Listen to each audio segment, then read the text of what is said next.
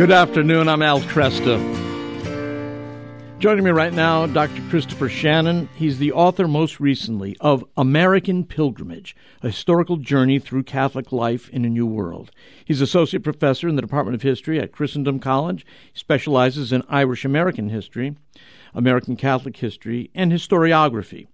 His other books include Bowery to Broadway, The American Irish in Classic Hollywood Cinema, Conspicuous Criticism, Tradition, the Individual, and Culture in Modern American Social Thought, and The Past as Pilgrimage, Narrative Tradition and the Renewal of Catholic History. Chris, it's a great pleasure to have you with me. Thank you. All right, well, Al, thanks for having me. It's great to be here. Let's talk about historiography to begin with, doing history. Wow. I know. That's the last thing my students want to talk about. Well, I before I returned to the Catholic Church, I observed a debate going on among evangelical Protestants. George Marsden, one of them, Mark Knoll, another, and appreciated, their attempt to think Christianly about the history. And I've been looking for Catholics who have that same kind of ability to be up with the current scholarship and can tell the story of the Church hopefully, but not triumphalistically. So I think you know what I'm trying to say. Talk to me. Yeah, well, about your that's work. great. I'm amazed that you're right where I am, because that debate around George Marsden's work was pretty much one of the things that set me on the road to eventually ended up with American Pilgrimage. Yeah. That I was one of the few Catholic participants in that debate, and Okay. If anything, I sometimes think they didn't go quite far enough, and but I made very good friends in that conversation. And that's what I was trying to do, is to say, like, well, okay, look at these. Marsden made some good points. I think he didn't go quite far enough. But what about Catholics? Can Catholics do the same thing? And I was amazed, even when I was working at Notre Dame, and then since then, that Catholic scholars, at least, are very, very resistant to this. Yep. And so that's so far in the Catholic world, it's kind of split between either the popular triumphalistic stuff or the scholarly stuff that, to my mind, tends to be almost like too critical. Sure. They say warts and all, but we never get past the warts, it seems. And so that's what I tried to do before this book.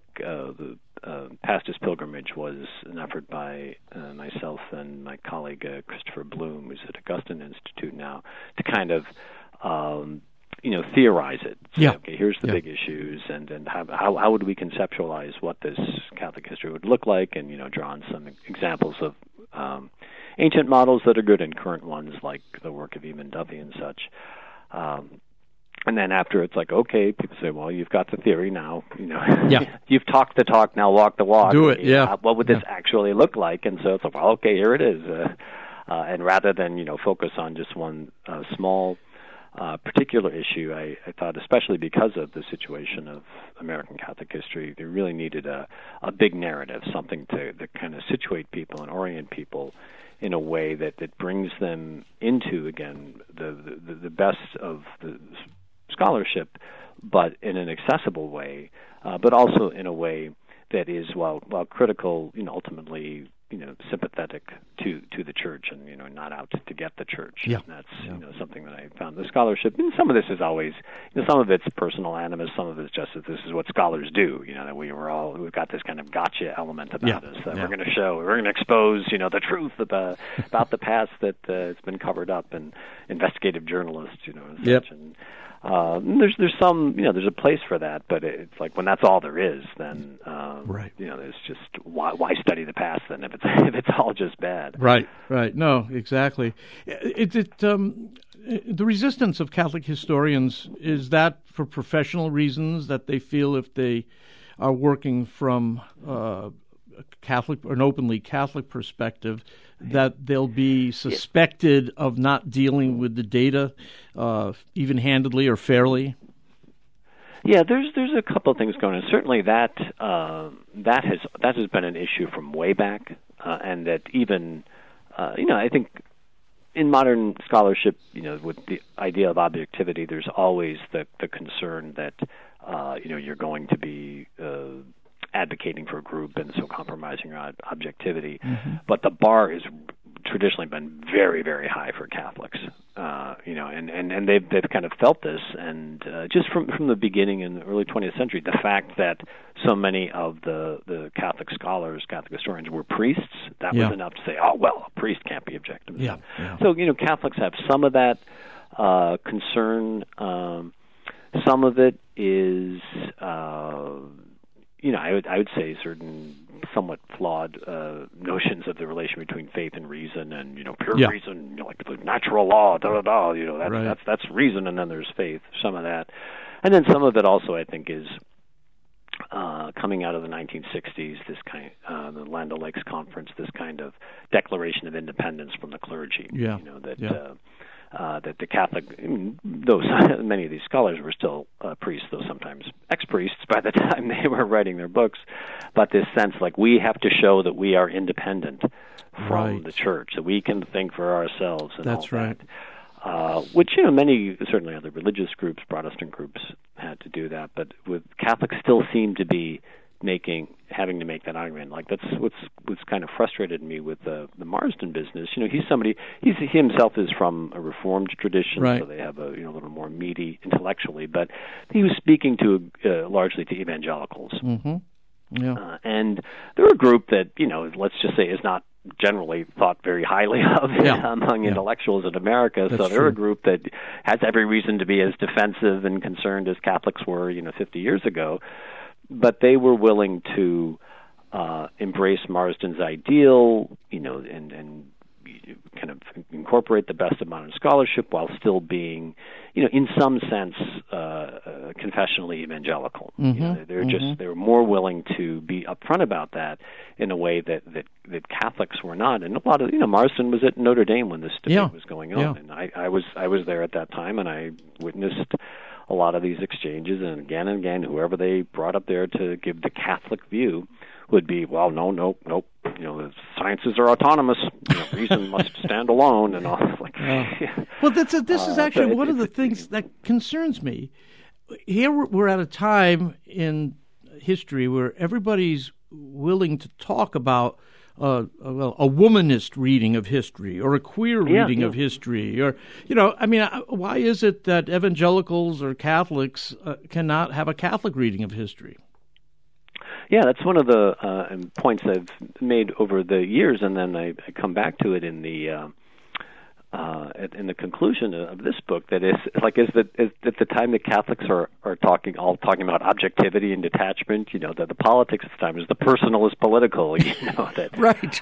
And then the personal becomes professional. And as you say, a lot of the work of Mark, at least it's gotten kind of worse in recent years, but the work of Marxists and feminists in the 60s and 70s and 80s, it was good. It illuminated the past, but it was very clearly from the heart, if you will, that they had more than just a professional agenda here, and that's fine. If you balance that.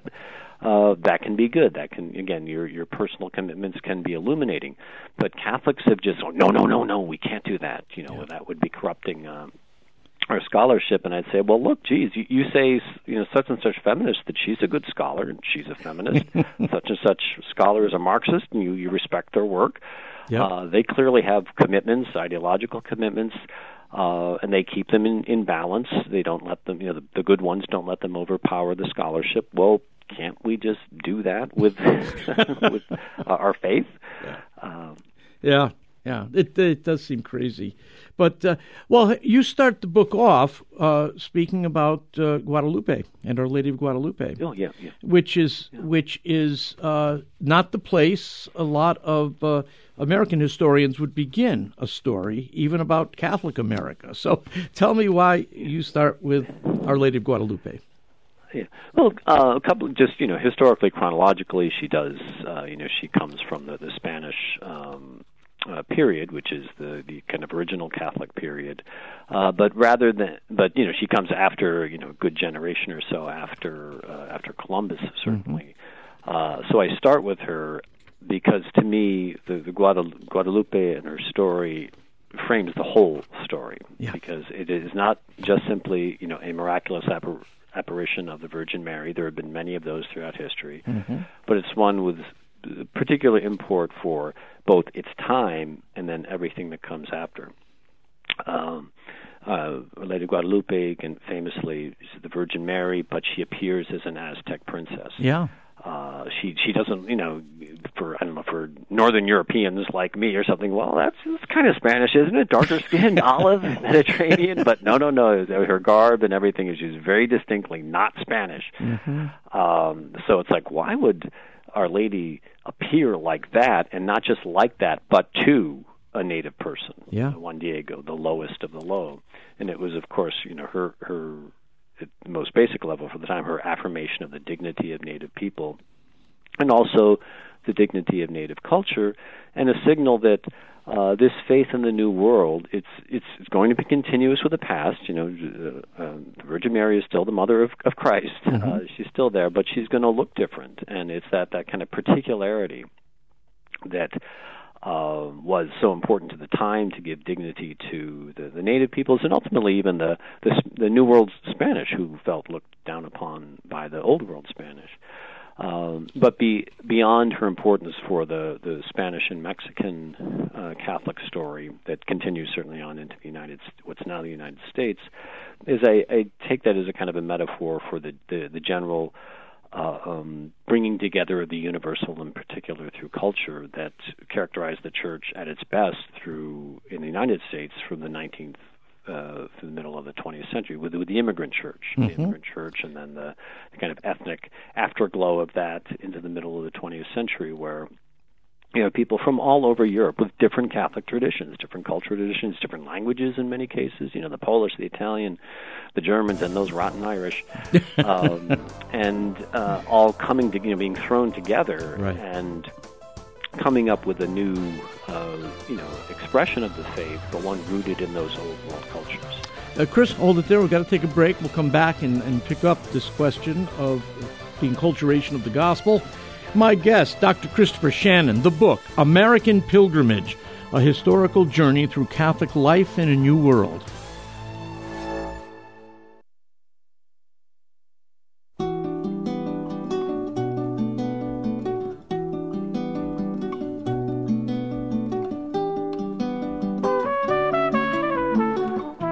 Good afternoon. I'm Al Cresta. With me, Dr. Christopher Shannon, author of American Pilgrimage, a historical journey through Catholic life in a new world.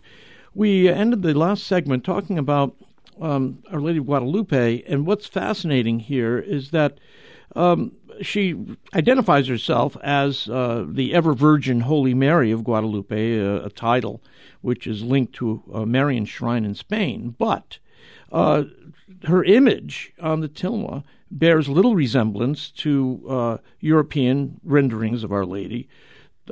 Skin tone, facial features are much more closer to native than to European. So is her clothing. And I guess, Chris, the point there is that when God proclaims His word, He proclaims it in a fashion that is understandable to the people He's trying to communicate. So in this case, He's trying to communicate to a native people. And what comes from that, particular cultures come out of our worship. So if we're German, if we're Spanish, if we're Irish, we don't just worship in the abstract. We worship in the culture in which we've been embedded. And people can, if they want to know how we understand the Catholic faith, we don't just present to them an abstract list of beliefs. We ask them to look at what the culture that has grown out of our cult. That's a clumsy way, but I think you know the point I'm making. Absolutely. That's. I think it's something that it's an understanding the Church always had and kind of lost. And there's this weird trade-off, that the people of say pre-modern times, medieval Catholics, had in many ways a much richer, holistic Catholic culture than we have today. Mm-hmm. But ask them about the Trinity, and I don't think you'd like the answer. Right, right, exactly. In terms of the kind of the doctrines, the kind of catechesis that we stress so much now, nobody would say that they were particularly well catechized. Right. That was the problem. Like when you get when the heresy of the Albigensian heresy, what the friars would run saying, "Oh my gosh, these people don't know anything. No wonder they're so susceptible to this." And so. Yeah. An earlier time did culture really well, and then modernity for a while did catechesis very well, but kind of lost the culture. And then, when you lose the culture, then you lose the catechesis too, because what's the purpose of it? What's the point of it? Not just to memorize a list of doctrines and such. And so, yeah, I think that's my one of the themes throughout the book of jumping off from Guadalupe is that even when the church was in a process in the 19th century, the rise of literacy and such, of improving catechesis, it's developed along with that a kind of a rich culture, rooted in locality, the local parish, and rooted in old world traditions, but obviously they have to be adapted to the new because since so many old world traditions were so place specific. You can't bring that place with you, and so the devotions had to change. But still, that the faith was lived as a whole way of life, not simply as a kind of an affirmation of a set of teachings and such. And that was, to me, the kind of real strength of the church. Sometimes, I think when I hear these debates and people moaning and groaning about, how bad things are today, and they look back to the earlier time, and it's like, that's when everybody knew their faith. And, maybe some of that's true, but, that wasn't what kept it all together. Right. It was the culture, and particularly a culture lived in particular places, these urban neighborhoods where people were bound together in place. That's I think that was the heartbeat of the church in that earlier time. In America, that becomes a problem, doesn't it, for the bishops, where you have people who are identifying with their ethnic heritage, German, French. I don't know how strong French was in America, but certainly in Canada it was. French Canadians, yeah. In New England, yeah. And the bishops had to, begin to place Irish priests in German parishes and things of that sort.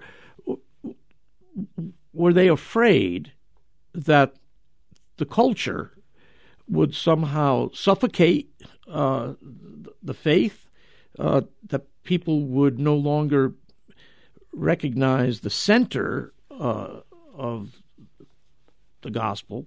They would only be involved in making sure they had, corned beef and cabbage, on Sunday dinners. So what? Yeah. Well, that would be the best reason for them to be concerned, and unfortunately, that wasn't always the reason. All right. Some of this gets back to where we began with Catholic scholars, like not wanting to seem biased or too kind of pro-Catholic. Mm-hmm. That the equivalent of that in the 19th century was bishops, and again, many of them Irish or Irish American bishops, who were concerned that the church was already perceived as foreign because of its faith. Okay. And if you add that foreign faith on top of that, all these cultures and all these different languages, then that's just going to give ammunition to nativists. So some of it was certainly that concern about how's this going to look on the outside. Some of it as well, though, I think does point to what you were getting at, is that in the 19th century, as people are uprooted from the rural villages and the ways of life that sustain them in their faith forever, in a sense, a more kind of self-conscious faith did need to be developed. And so there was a fear that, people might cling to these old customs, but they're never going to last because they're in this new situation, and if they keep clinging to that, when those are gone, there'll be nothing left. And so we need to instill in them a more you could say intellectual, just certainly more intentional and conscious culture, and these old world traditions are getting in the way of that. Now, in the best of situations, they were able to come to some kind of synthesis, but that definitely was a concern. And here's where I think that concern, almost went too far. And this is the Irish versus everybody else in many ways. That the Irish were at the vanguard of a new kind of Catholicism, sometimes called the Catholic Revival or the Devotional Revolution, that's coming primarily out of Rome.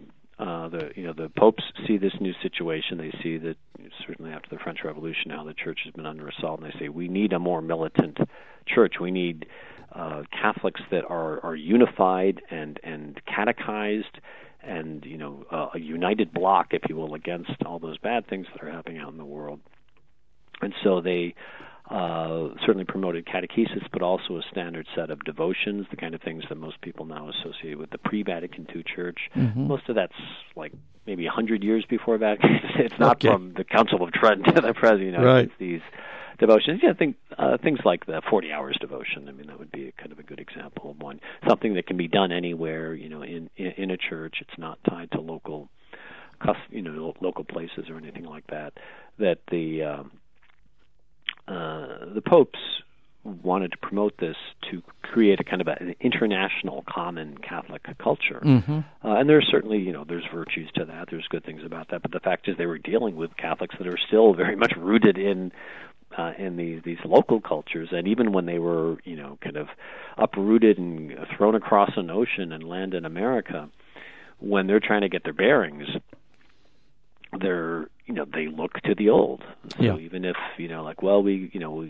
we're not in our village anymore, but our village had a patron saint, and so we're gonna name our church after that patron saint, and we're gonna still celebrate their feast day and such like that. So they still were attached to that, and the Irish American clergy often saw that as an obstacle to what they considered the real kind of Catholicism that was needed in the modern world. So there's these tensions. Like a lot of the people sometimes again who get nostalgic look back and say, back in the good old days there was never any conflict in the church. It's like there was plenty of conflict. It wasn't particularly theological. Right. It was more kind of cultural and ethnic and devotional.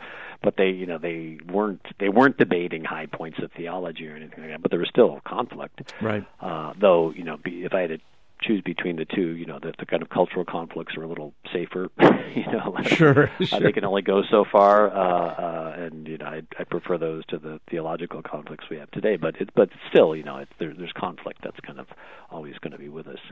What was the heresy of Americanism, and is it still alive today? Yeah, and that ties into some of this. Some historians call it the phantom heresy because it never really existed, and I'll try to explain here. Rome throughout the 19th century was very pleased with what was going on in America because they saw the church losing the working class in Europe for a variety of reasons. The big one being the church was still kind of part of some entrenched interests. But in America, they say the churches are full. Yeah. We've got the working class. So they must be doing something right over there in America. So they're very high on America in practice, but they are concerned about America in theory because let's face it. I mean, the popes aren't saying anything good about republics and the new political order, and certainly political pluralism, all that stuff. They're very suspicious of that. And they're very aware that America is a dominantly Protestant culture, mm-hmm. and they're concerned that the Protestant culture and the American politics will bleed over into the church, particularly in the areas of democratic governance. So, to turn the Catholic Church into like a congregational church where mm-hmm. the congregation elects their pastors, things right. like that. And then that enduring Protestant principle of private judgment. Right. It's not, church certainly has a tradition of interior spirituality, but that's different from I get to decide what's right or what's true. Mm-hmm. Mm-hmm. And so those are its fears. Those weren't really realistic fears in terms of just how the life of the church was lived in general. They end up kind of getting mixed together with these other things, but the real, so that's you could see just put a place marker there. It's in the back of the minds of the popes. They're concerned about this, but the real fight that is going on is this ethnic fight, and so the Germans in particular are saying the Irish are destroying the faith because they're taking our language and culture away. They're trying to make us like them, and they're trying to Americanize us and take our faith away. Okay, well, we got to take a break here. I hear the music coming up. We'll come back on the other side of the break, Chris, with the charge that the Irish are destroying the faith of the Germans. We'll pick it up from there. My guest, Dr. Christopher Shannon, his book, American Pilgrimage.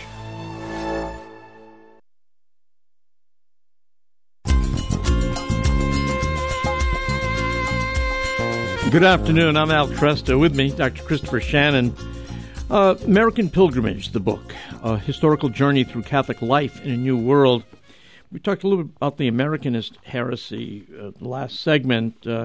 At that time, the Holy See is looking at the United States. The churches are full here. We haven't lost the workers like the church had in many European nations. The concern, though, the Holy See, is that America is really a Protestant country, and so they're afraid that Catholics are going to begin demanding a Congregationalist form of church governance, and also they might slide into this idea of private interpretation of Scripture. But as we were talking about this, you pointed out, Chris, that the bigger problem was that things like cultural conflict. Germans are accusing the Irish of kind of destroying their faith. So why don't you pick it up from there?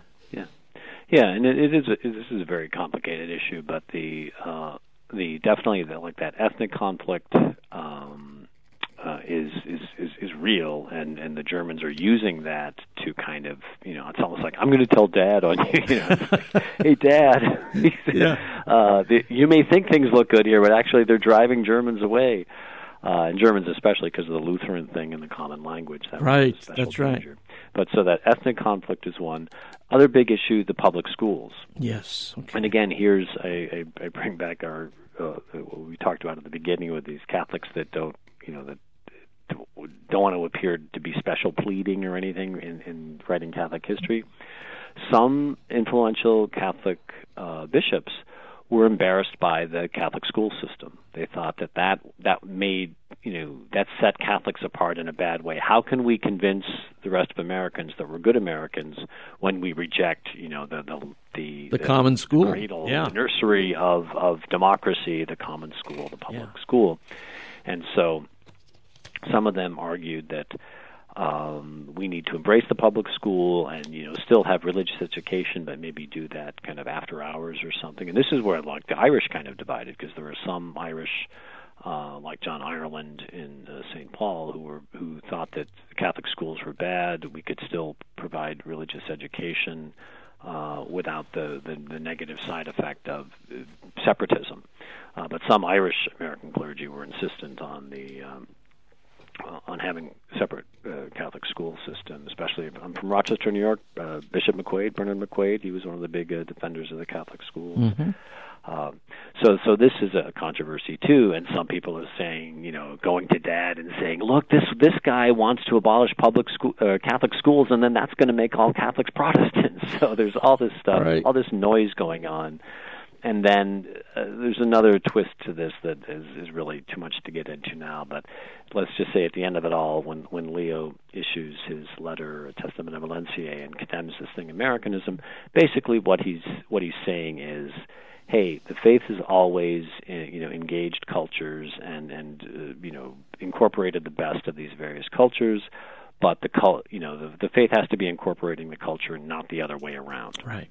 And so Americanism for him was adapting the faith purely to the culture. Okay. Were you kind of going native in a way? Yeah. And I think except for, a few intellectuals, and there weren't many Catholic intellectuals in America at the time, that was never really a danger, I don't think.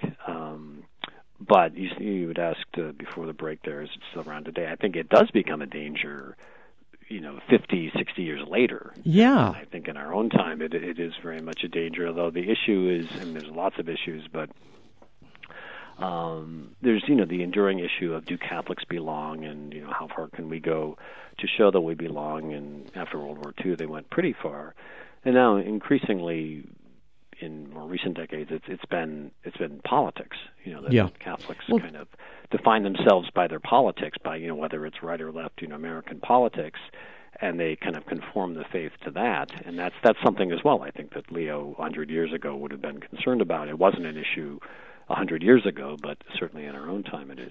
Well, we often see on this political dimension, we see Catholics, championing liberty, championing freedom. As though that's the highest goal that we can achieve, when in fact freedom, at least as I understand it from a Catholic perspective, freedom is the precondition for the development of virtue, and it's virtue we ought to be trying to cultivate. So then what the role of the state in that whole statecraft is soulcraft argument is hard to describe. And so what ends up happening is you have many Catholics who believe that freedom, there's no more important civic virtue than emphasis on liberty, freedom. So capitalism, they forget the moral and juridical framework that John Paul II emphasized in Centesimus Annus, and they become just another class of the right. And again, this cuts across the political spectrum, and I think you're exactly right with your emphasis on freedom. What's I've noticed in some public statements by Catholics that when they want to criticize something, but their basis will be not so much that it's wrong, but it's a violation of religious freedom. It's like religious freedom, because that's the safe term to use. And this goes back to Dignitatis Humanae and that early Vatican II, post-Vatican II moment where Catholics were all, they were just like a kid with a new toy. Wow, we could never say religious freedom before because the church didn't exactly approve of it. Right, but now they've got it, and so that became the answer to everything. And that proves that we're real Americans too. Yeah. And rather than saying, okay, this to me is a real challenge. For it's like religious freedom means that I am free to be a Catholic in public. Religious freedom doesn't mean like I can think whatever I want in the privacy of my own room, but to be Catholic in public. And of course, if you're in a pluralistic democracy, you can't just like throw Thomas Aquinas at people or something. It's right. Catechism. You need to be able to speak a variety of languages. But in the end, and this gets back to what we were talking about earlier when you mentioned kind of feminists or Marxists. The feminists are very free. Feminist politicians are very free to make their ultimate arguments based on, well, this is what it means to be a free woman or something. And so Catholics again need to speak multiple languages. But in the end, if somebody says like, well, you oppose abortion because you're a Catholic, it's like, well, that's one of the reasons I oppose abortion. Exactly. There's others. People opposed abortion, that weren't Catholic, long before Roe v. Wade. There's lots of reasons to oppose abortion, but if you're going to force me to confess that being Catholic is one of them, I'm going to admit it. But it's not the only reason. And staying with this a little bit, we also have a problem on the left side of things, in which certain ideas of justice are kind of considered the highest goal. You have social justice emphases or movements in American Catholicism, which seem to have apparently no concern for, say, the issue of abortion. So you find those often on the left glad to identify with those who are strongly democratic socialists and are pro-choice, and Catholics side with them because they happen to think that the particular form of government that these allies or co-belligerents hold is the highest civic virtue that they can pursue, and they, again, lose the emphasis on virtue. Yeah, and that's been the big kind of fault of the left, that there is kind of coming out of an earlier time, particularly kind of New Deal era, New Deal World War II, where Catholics are just kind of flexing their muscles with the papal social teaching, and it all seems kind of in line with certain things because pretty much sex isn't on the table. Well, excuse me, that's a terrible image, but right. Even there's birth control and such in the 1930s, but that's not what FDR is talking about, because half the country's out of work and stuff. Right. So there was a lot of common ground and goodwill built up. But then when it came to these more contentious issues, there were kind of back burner issues in the earlier time that touched much more directly on aspects of church teaching that were much more clear and less room for potential judgment. Then Catholics in those positions of power, and this is especially post Kennedy, they had to make a choice. Look, do we continue our commitment to helping the poor and these justice issues, but continue to insist on the truth in these other areas, and then just duke it out with our former allies and say, look, no, you guys have to come around to our side and see the consistency here, and which a lot of Catholics did into the early 70s. Mm-hmm. It's like our opposition to abortion comes from our general care for the poor, for the least among us, right. And you guys are the ones that are abandoning that when you say the way to deal with this difficult pregnancy is just kill the baby or something. Right. That's kind of a version of the old kill the poor argument. The problem with the poor is there's too many of them. Yeah. Solve the problem of poverty by eliminating poor people. And Catholics for a while there, they made that argument, but it just, I don't know. The other historians can explain the specific reasons. Certainly, the allure of power, but also again this sense. I think that it is an enduring sense of, if we take this really strong Catholic stand, they'll say we're not American. Right. And there was good reason to fear that in the early pro-life movement. There were the proponents of abortion were just waiting for some Catholic priest to get up there and speak against abortion. Because see, Catholics are trying to control us. Yeah, so I mean, it's even in some of the correspondence of letters written at that time that they liked the idea of having the American bishops as their enemy. Yeah. It's a real concern, but people had to show more moral courage, I guess, than they did. Let me ask how you understand the story. The story is often told. Make it real fast here. The story is told that Catholics come over from Europe. They're immigrants. They have strong ethnic culture around them. But in 1920, immigration laws stop. Catholics begin to assimilate into America. They begin rising, especially after the Second World War.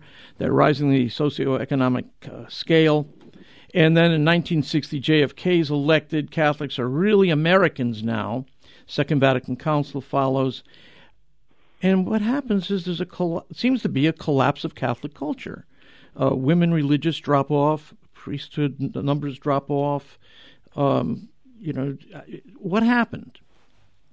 Yeah, well, that's there's sadly there's a good amount of truth to that story, and that's kind of like where my chapter 7 in the book, kind of gets to that point. But I do, I don't want to put on rose-colored glasses, but I also don't want to be gloom and doom. And so in the last 2 chapters, I do point to kind of positive development, certainly on the, both the kind of social justice and pro-life front, that for all of the, failures of courage, if you will, in certain aspects of Catholic public life with respect to pro-life, the fact is that Catholics, some Catholics did, take the leadership in the pro-life very definitely movement, and that's a good thing. Catholics continued their commitment to serving the poor and peace and justice, the peace movement too. And finally, the bishops finally saying what the Church has said for decades before that: the use of nuclear weapons is impermissible. You can't kill people, can't kill civilians. So all of that, those are good things. And then, though I guess this is more controversial now, I end on looking at liturgy. And as as difficult as that has been, in some sense, the liturgy, the collapse of the liturgy after Vatican II was one of the real warning signs of danger to come. Still, I try to end on a kind of a mustard seeds note. That yes, a lot of things went bad, but we do see seeds of renewal, and that some you got to focus on that, and that that can be the basis for true renewal. Yeah, I agree with you, and your work is certainly watering those seeds of renewal, Chris. Thank you so much for joining me today, and I hope we can talk again in the future. Yeah, thanks for having me.